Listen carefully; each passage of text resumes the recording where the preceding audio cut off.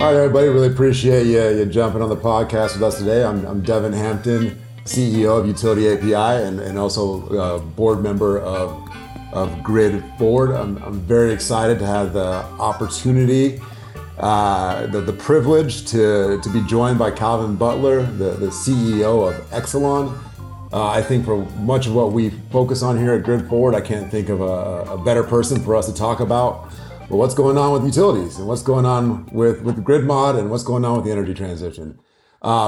Briefly introduce Calvin and then welcome into the conversation.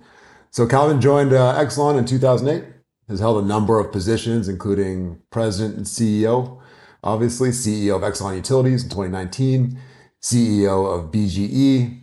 Prior to that, he held various leadership positions at ComEd and spent his early career at Central Illinois Light Company. Calvin also serves on the board for the Edison Electric Institute, the Institute of International Education, and Argonne National Lab. And finally, he's also a past chair of the Gridwise Alliance and Greater Baltimore Committee. Calvin, welcome to the conversation. Devin, thank you, man. And first off, thank you for inviting me today.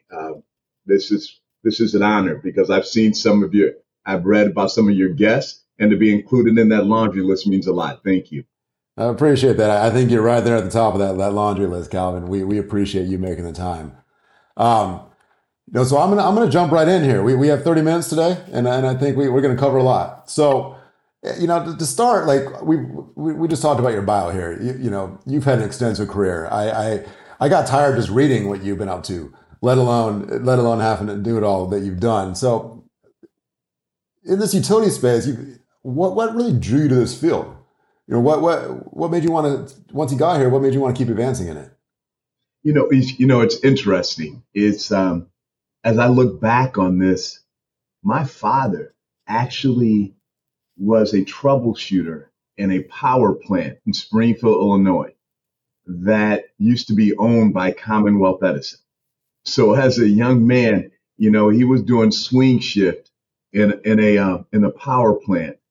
And then you fast forward, my mentor in college was the CEO of a utility holding company. When you talk about Central Illinois Light Company. Yeah. And him and I met him in college from the board of trustees from Bradley, and we became close. And I had an opportunity. He provided me the opportunity to come straight into the industry right out of law school. So I didn't go into that large law firm like many of my peers. So I had the chance to come on the business side. Did law for a couple of years within that company. But then I got on the business side, and really for 5 years, that was during the time of energy deregulation, mid-90s. Yeah, I was in it, down in Springfield, Illinois, lobbying, learning the business. And I ended up leading strategy for that company. So although I left the industry for 10 years to go work for a printing company, I came back to it, like you said, in 2008 with ComEd and Exelon. Yeah. Because what drew me back was the transition that was taking place in the industry. I've noticed a couple of things about myself. I enjoy change. I enjoy being in the middle of it. And this industry was in the middle of this, just beginning this transition. And to be a part of it for this number of years has been an amazing journey for me. I appreciate that. And hearing that your father was a troubleshooter at ComEd, which is now one of your operating companies that you have as part of your portfolio there at Exelon. That's a powerful storyline. Follow up on that, you kind of you went to law school and you still came here. I did. If you would have told me, if you'd have said 25, 30 years ago that I would be CEO of an energy company, I would have said, why? Right? Yeah. But it goes to show you how individuals who influence your life, they put things out there for you and you just gravitate to it. So my mentor, Bob Beats, CEO of Central Illinois Light Company Holding, he put something in me where let me know that I could do this. And so I was attracted to it, and I met some wonderful people along the way who just kept investing in me. Yeah. And I kept learning this industry and doing it. So becoming CEO, leading large teams, running a business, impacting communities. And that's the biggest piece for me, is that I've always been very fortunate to work for companies that have the same value system of giving back into the communities. And I don't think anyone does it better than a utility company, because we touch everyone. We're in everyone's home, their businesses, and how we show up matters. And that's allowed me to take my personal goals and my business goals and blend them and make a difference. That's powerful, and I appreciate hearing you talk about utilities in that framework. I think sometimes people forget how much of a impact that a utility can have on a community. So speaking of communities, let's talk a bit about the communities that you work in. Let's talk about the customers you serve. What are some of the biggest opportunities and constraints that you're seeing right now? You cover many states, many regions. What are your customers asking you to prioritize, for their communities? Yeah, so great question. And let me just kind of frame it for your listeners. I have the privilege and responsibility to serve 10.5 million customers.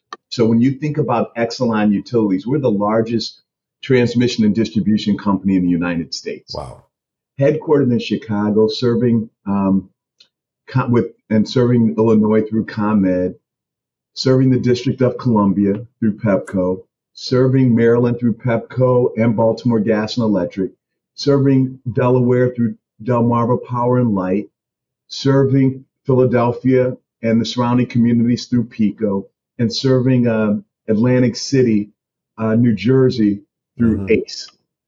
And so when you think about that, that's serving urban, some of the most densely populated areas, rural, when you think about Eastern Shore along the way, and coastal, when you think about Atlantic City. So our customers have that diversity of customers, all have different needs, but the foundation of their needs is reliable and resilient power. So each of our jurisdictions want something different outside of that. So you take DC. DC's leaning in hard in the decarbonization and electrification effort. Having said that, they're approaching it in a way where they're saying, hey, what's also big in the district, you have to address the equity component. That's right. And how Pepco shows up in the district, your home, that matters. Because we have to treat each of the wards the same as we go through this energy transition. So I can't just serve the Montgomery counties of the world and forget about Ward 8. Right? For those of you listening in, Montgomery County is a suburb just outside of D.C. Calvin is showing some serious insight into the local politics. I'm sitting here in Washington, D.C. between those. And I appreciate that as a CEO of Exelon, that you have that granular vision down to who you're serving in which communities. I apologize for interrupting you, but I love it because Montgomery County is one of the wealthiest communities in the United States. That's right. So how we show up for them, because they have different needs, we have to address it, but we can't forget everyone. And so when you ask, we have to be very close to what our customers want. And we just can't have a one-size-fits-all approach. And understanding what those customers, regulators, and legislators want, how they want us to show up, is critical. Because this energy transformation that you and I talk about, it has to be equitable across all customers, all businesses, because otherwise it really doesn't occur. I appreciate that. And you have quite a challenge. You have a diversity of customers and as you said, between the rural and the urban. So how do you, I'm going to ask a leadership question, a bit of a follow-up. How do you run a company that is in all these different areas. How do you help your team understand this priority between, what these communities are asking for that might in some ways be, I don't want to say contention with each other, but, you talked about an urban-rural divide, essentially. Yeah. I would tell you, Devin, that's what leadership is about. We're not successful if we don't serve our community. So we start with that foundation. And the expectation of all of our teams is that they have a deep understanding of what our customers want. Mm-hmm. And then we start developing solutions on how to get them there. Now, to your point, there's not always agreement, but we have that conversation. And if we don't engage with them, you'll never know. And I think when we go about setting our priorities, we start with the customer. Then That's we great. go to the fact of what is our foundational or fundamental goal, our priority. And that's that keeping the lights on and the gas flowing. Then we go to what are they trying to get to? And that goes into the modernizing the grid. How are we preparing the grid for that future that everyone's talking about? And then I think a big component of that, and going to our earlier conversation, how we show up in those communities, investing in those communities, letting them know that we're not going anywhere. And Yeah. because we understand their priorities, we're going to invest in the things that are important to you and show up differently. And I think that's what separates Exelon, our utilities, from others, is that when you look at Pepco, they're all into the District of Columbia. When you look at ComEd, we know what Illinois wants, and we're investing in those efforts. Same thing in Baltimore, Philadelphia, and across our others, because we want to be perceived, and we are part of those communities. I really appreciate that. You know, for those listening in, Calvin and I can see each other. I'm just nodding my head along with what he's saying here. It's great to hear about leadership from a leader, and really, you know, it almost sounds that what you're talking about is a tough task, right? It's hard to do, and so I want to drill down a bit in one particular thing that you raised, which was, you know, decarbonization goals or decarbonization plans, right? You mentioned a couple in some of the utilities that you lead are working in states that have some pretty aggressive targets. So, you know, on this same community thread is, you know, how do you work with them to help achieve these goals? What does that look like day to day that you're doing there? No, thank you. I think the key is, I think we are very good at turning the policies into action, meaning that if you have a goal like in Illinois to have 1 million electric vehicles on the road by 2030, it's up to me to ensure that infrastructure is set up to deliver that. Yeah. If you're in the district and you're saying you want to eliminate all greenhouse gas reductions by 2035, what are we doing to prepare the grid and develop that plan? But I think as important in that process, Devin, we have to share with those leaders, those policymakers, what that means in that transition, because we're the experts in this. Yeah. And what's great about the new Exelon, as I like to say, because we don't own generation and we're that pure delivery company, I'm agnostic as to whether you buy that solar, wind, nuclear. I'm not caught up in that. What I'm caught up is making sure it's reliable and affordable. Yeah. And I share with you what you have to do to make this transition a reality. And then you, as that policymaker, determine if this is what you want to do. My job is then to execute on that plan, invest the necessary capital. And that's where I say what we're very good at is turning that policy into action and doing it. I never want you to perceive any of our utilities as the roadblock to you achieving your goals.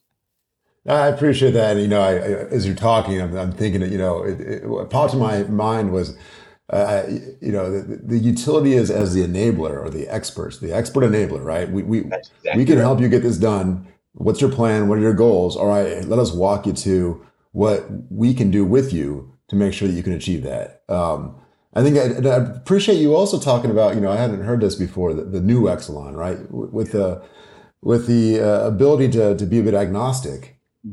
It creates much more of a trusted dialogue, I would assume, as well. In that, right? It does. No matter how much I would talk about it in the past, they always thought when we were the largest nuclear operator that I was really talking for the nuclear company. And so this new dynamic, and we've been brought into rooms, Devin, that we never would have been included in the past, because we can share with you, look, I'm an electric and gas company. If you want to go all electric, let me show you how to get there. And this is what it will cost. Guess what? If you don't, I'm going to benefit anyway. So you see that focus is that it's not so much about the money, but I'm going to show you how to make that adjustment. So I think the biggest opportunity for us is being brought in by customers and jurisdictions on the front end of their plan. If they can engage us earlier, we can help them create economic development scenarios, because you never want that infrastructure not to be there when they're ready to go. And that's a different mindset to include your utilities in the planning process. Yeah. And that's what I'm conveying and talking to the largest customers, talking to the cities and municipalities about how to do this. You've actually brought up another question in my mind. Then you started talking about, coming to the front end and helping with planning. It's no secret our industry is at the forefront of resources available at the federal level that I don't think we've ever seen in the history of our industry. So with that, how, it's like a two-part question I want to ask here is how are you thinking about working with your utilities in your communities with some of the planning that you just talked about, but also how are you as Exelon looking to leverage these resources for your own investments, your own systems, your own capabilities, right? I'm guessing there's like a duality there or a linkage. It is. And I think, first off, man, we're in a generational time. Yeah. Never before have we had so much money put into a major industrial transition. I mean, think about it. We have, through the IIJA, $1.2 trillion of funding opportunity. Yeah. Now, what we have to do is just push ourselves, get out the way, and get to work, right? I like and that. You alluded to the partner, and you can't do that without partnerships and collaboration. And if you put those dollars to work, and through partnerships, it will have a tenfold effect. Yes. No matter how, going back to that conversation we just had, no matter how good I think we may be at investing in infrastructure, we can't do it by ourselves. Mm-hmm. So what we've done, going to your other part of your question, we've applied for 10 important grid projects with DOE. Oh, great. And we're in this effort to win approximately $700 million in federal funding for infrastructure projects that will impact our communities. And what we get to do, if you take those federal dollars, leverage it with our capital, mm-hmm. It goes twice as far. Yeah. And that is how we talk about with our customers, is that let's identify projects, let's go in jointly, because through that collaboration, now it's very impactful. Like we've just recently won some federal dollars for middle mile fiber grants to really bring a fiber communications network to underserved communities. Oh, that's great. So again, leveraging our dollar, taking mm-hmm. the federal money and saying, let's get that done sooner rather than later. Because the federal government is very clear. They look to partnerships. Yeah. And that is what we're trying to demonstrate. On the program you just mentioned there, is that something that was on your roadmap, without this money and this helped accelerate it? Was it something that you would like to do if given the opportunity? Like what did the federal dollars enable for you with the program you just cited there? Well, because it's in partnership with our communities, when they put it as a priority to do, we saw an opportunity to jump in with them and get that done. And that's the great part. We know we have a digital divide. You mm-hmm. talk about those communities that we serve. And that's where the partnership goes in. What can we do to help you make that a reality? And that's where those dollars are going to come in. I appreciate that. And that's something that, I think gets forgotten. Maybe not on the people that listen to this podcast. Folks here really understand utilities, but utilities serve everybody. And exactly. Right. And so that ability to serve those communities, regardless of, if you're in Ward 8, to use your example earlier, or in Montgomery County, and to be able to assist your community going this extra mile and to get that technology they didn't have access to and using federal funds that, let's be real, without Exelon back in the partnership, I'm not sure that gets done. That's right. And let's take that to Montgomery County. So mm-hmm. they probably don't have those same digital divide issues. But what they do have is a very aggressive electrification goal. So what can I do to help them electrify depots for people to have charging stations? Oh, yeah. So can we tap into those federal dollars to make their transition even quicker, and therefore reducing the overall cost for the customer, because that ultimate bill is what customers are going to look to. That's and right. What can we do to help mitigate any increases on that bill? And that's how those federal dollars can be leveraged. I see that, especially, the dollars are here now. If you can grab them, slide them into your planning, get the investments done. It isn't investments that you need to do later when these dollars are gone. That's I mean, exactly right. right? I mean, I know these programs are meant to be catalytic, but I think what you're talking about is beyond just kickstart.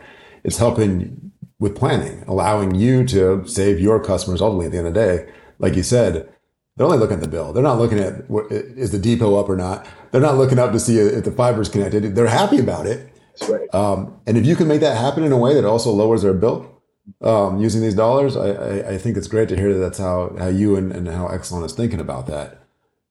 I want to jump around. Actually, I want to go back to talking about decarbonization because I've heard that Exelon itself has a pretty strong goals around decarbonization. I think by 2030, you're trying to drive your emissions in half. Yes. And trying to be net zero by 2050. So how are you doing that? Well, thank you. We call our internally, we refer to it as our path to clean. All right. Because we say you have to walk the talk. You can't say you're going to have this help decarbonize communities and so forth, and you haven't taken the necessary steps inside. Mm-hmm. So in the near term, to your point, 50% by 2030, net zero business-driven emissions by 2050. And there's a couple of things that we're doing right away to make that happen, Devin. One is we're modernizing our gas systems. And 12% of our portfolio is gas. So people say, Calvin, why are you still in the gas business if you're really looking to do this? Well, I would tell you that I would tell you that we believe gas is going to be around for the foreseeable future for a couple of reasons. One, talk about that equitable transition. You have to be able to afford this transition.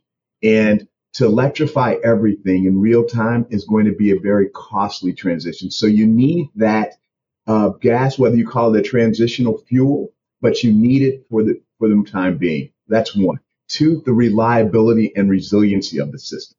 Mm-hmm. Gas is going to be a player in that. And I would say the third thing on that gas piece is that infrastructure is very important because whether you're running natural gas through it or renewable natural gas or a hydrogen blend, that infrastructure is very valuable. The next thing we're doing is we're electrifying our light duty fleet and we're exploring electric and other net zero carbon alternatives for our medium and heavy duty fleet. What is idle mitigation? What are some of the things we're doing around when you see those big trucks rolling down the street and they're sitting and doing work? What can we do to idle those using the power off of it, but they're not emitting into the atmosphere? And we're very focused on energy efficiency. As a company across our utilities, we spend about $700 million a year on energy efficiency programs for our customers to, one, reduce their bill and use less. Yeah. And that's very important. And then another big piece we're doing is we're working to reduce our SF6 insulating gas from our systems. Now that requires technology. We're going in and to look at what can we do to reduce that insulating gas and use things so it is not emitting back into the system. Now it's important to note, I have a line of sight to reducing my emissions by 80%. Wow. 80%. 80%. But what's key? I need technology developments for that last 20. So when I tell you net zero by 2050, I have a line of sight. I'm measuring it at any given point. You can say, where are you on this journey, Cal? Mm-hmm. And we can tell you where Exelon is. And I can do that all the way up into that 80%. That last 20, I'm counting and investing on technology play to help us get there. And that we're laying the groundwork. We're investing with national labs. You mentioned I'm on the Argonne National Board. Most recently, I'm joining the Battelle Institute Board. Mm-hmm. Again, where are those applied sciences going to come in play to help us drive this industry forward? And we're partnering there. And we can't do it by going back to that collaboration theme. Yeah. We're not doing this by ourselves. We've invested several millions of dollars in small businesses through our climate change investment initiative, where those are companies, many in DC, where they have technology and they just needed funding on climate change initiatives. And so we're excited about that because we think some of the best innovation come from those small startups. And we're saying we're going to put our money where our mouth is and invest in you to let you ramp up. Well, as a CEO of a startup, I love hearing that. And you're not wrong, right? We feel that we can be innovative and fast because of where we're technologists, right? And so hearing you and Exelon talk about seeing the value in that, obviously warms my heart. Follow-up question, but it's more leading into the modernization that you're doing at Exelon. You've talked about, you're working with Argonne, you're working with Battelle, some of the best names in applied sciences in this country. We're talking about grid mod here at the Grid Forward podcast. So when you think about that, what's on the top of your list? And what capabilities do you believe to be foundational to Exelon's future? Well, a couple of things, please. Sure. First off, let's go back to that goal setting. Happy to. You hit a great point, and I want to make sure I address it. A lot of people put out a lot of big goals. Yeah. But I would tell you that what's incumbent upon all of us is to have the measurements in place and to be held accountable for what we say we're going to do. Because it's not enough just to throw out a number and say we're going to be X, because when you hear that, you say, well, the technology is not there. How are you going to get there? Yeah. So that leads right to that modernization of our system. So as I told you, we have a four-legged strategy that I like to talk about with the team. One is understanding delivering customer excellence. Always starts with the customer, right? Yeah. Two is investing in that theme. That's right. Two is investing in that infrastructure, that foundational reliability and resilience. The third being modernizing the grid. And what we mean by that from us, a pure T&D, is we have to make sure the grid is capable of moving power and interconnecting our customers with distributed energy resources, because it's a different play. It's a different muscle for us. I'll use the district again, where you're home. I'll use that. I appreciate it. We had trouble at Pepco with interconnection requests coming in from solar developers. We did. It was something that we didn't have the system set up initially to handle the amount of flow of requests that were coming. Yeah. And the team got caught flat-footed. But I give them a lot of credit. They understood it. They figured it out. They went to use technology to make sure they put more of it in the workflow, and they've addressed it. But it was a hard startup for us, and we have to make sure we have the infrastructure behind the scenes for when customers want to move forward quicker. The next piece is we have to have a very robust communications network. The communications network that existed in the past is not going to make it in the future, because now we have to manage the flows bi-directionally of what's taking place, because you may be a contributor to the grid in the future. And we never had to worry about that because we used to have to deal with only centralized generation stations. Yeah. Now you have these community solar farms jumping in across the nation. And how are they going to give to the grid in times of need? How is that? How are those vehicles, those bus fleets, the UPS fleets, when we need them, are they able to contribute back to the grid in those hottest days of summer? That is what we're doing. We're talking about when we say modernizing the grid. Yeah. So what's the challenge? We also have to have a very robust transmission network to wield that power. One of our challenges right now is that transmission build out is moving much slower than it needs to move, whether those be siting issues and the like. I'm not caught up in, we know what the issues are, but what are we doing to solve them? And I talk about this a lot, Devin, in terms of we have to have an alignment of policy. Many people talk about this is what we're going, this is what we're going to do. But when you break down the policies by jurisdictions, they're not meeting. They're not aligned to achieve the goals that they talk about. And I spoke recently at the National Governors Association. And one of the governors said, Calvin, what can we do right away? I said, okay, you laid out some very aggressive priorities, Governor. Meet with your department heads to see what he or she is doing to make sure your policies are carried out. Because if you're talking about electrification and moving forward, you know the capital that's required to invest in there, but yet they're telling the utility that they can't invest that much. That's a lack of alignment.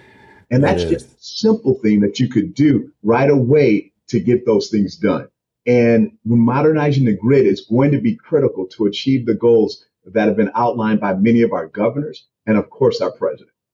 Yeah, that's exactly right. And, you know, I think this goes back to some of the things that you were saying earlier.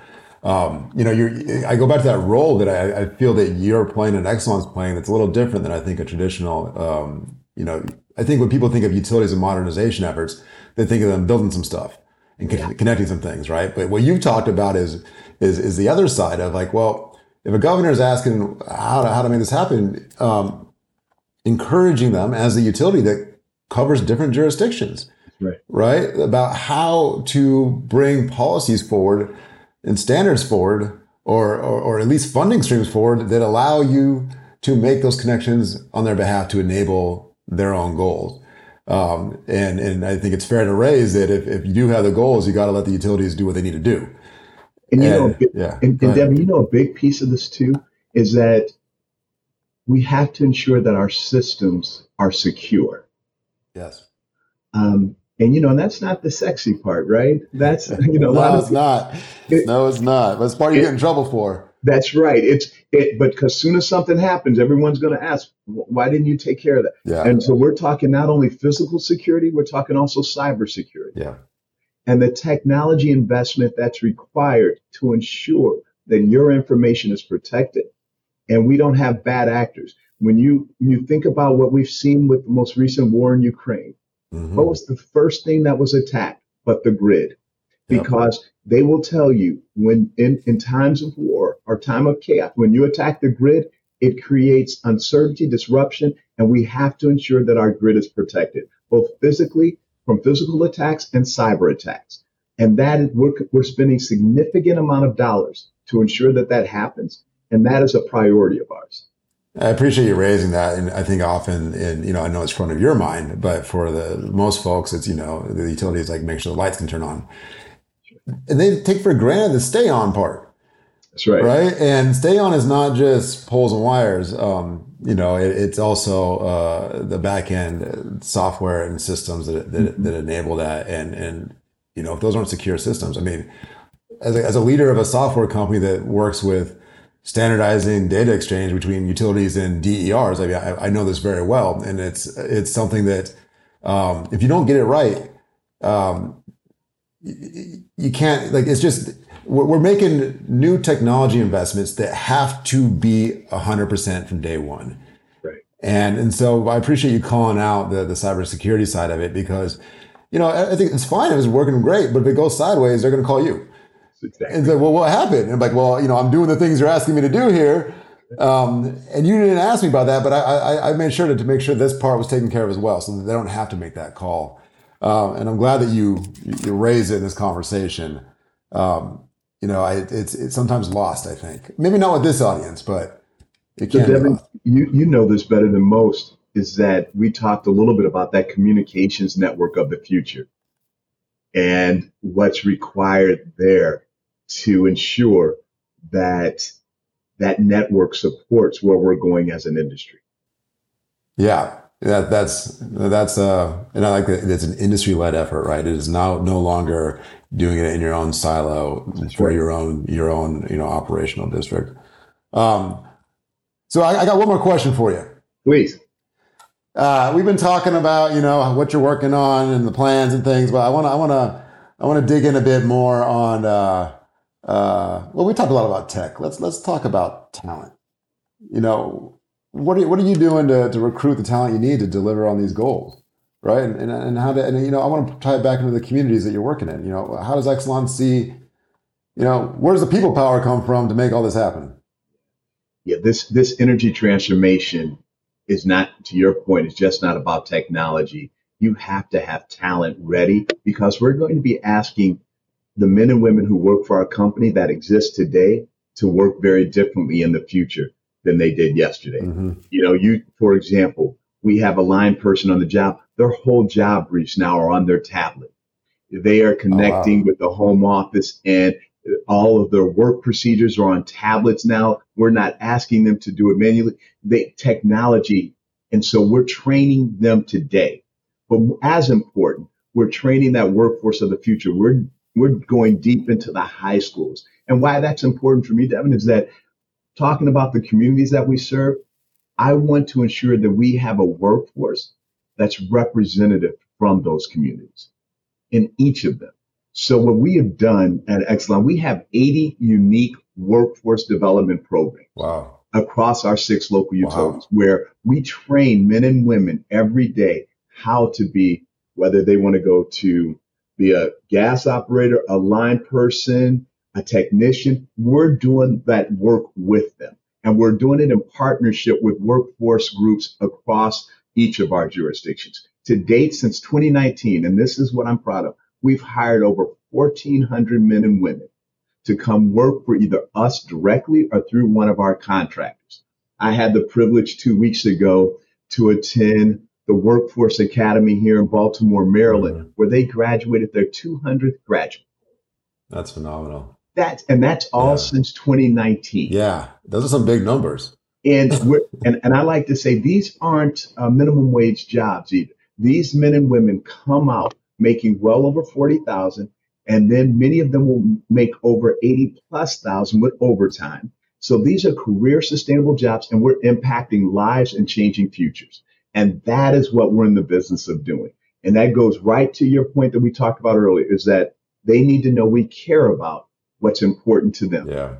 And so we're creating generational opportunities. And that's what I'm most proud of. Our CEOs across this business have leaned into that. And our workforce development programs have received awards. They've been nationally recognized, but that's not the measure. The measure is that these men and women, once they graduate, get jobs. Yeah. No, that's it all comes back to jobs at the end. And I appreciate you talking about the generational time. I mean, I'm hearing echoes of you seeing your father working at ComEd on the swing shift and now supporting that next generation of jobs that they're going to have the opportunity to rise up in the ranks and to do the similar thing and to support their families. I can't think of a better way to wrap up this conversation than to bring it all back home and talk about what it's like to not only give back as a leader, but to support your community, not only through your services, but also through jobs and putting food on the table. Calvin, it's been a real pleasure for me to have this time to chat with you. I really appreciate you joining us here at Grid Forward and sharing with us a bit about what it's like to be a leader in your shoes. Well, Devin, I started this conversation saying it was honored to be asked and an honor to be a part of this, and it's still true. So thank you. All right. Appreciate it. Take care. Thanks again to Devin Hampton, UtilityAPI CEO and board member here at Grid Forward, for jumping in as a guest host. And also Calvin Butler from Exelon, some great insights from one of the key industry leaders driving the utility transformation forward. If you like Grid Forward Chats, please give us a review. Follow us on Apple, Google, or Spotify, or anywhere that you listen to your podcasts. And to learn more about Grid Forward, you can see it at gridforward.org.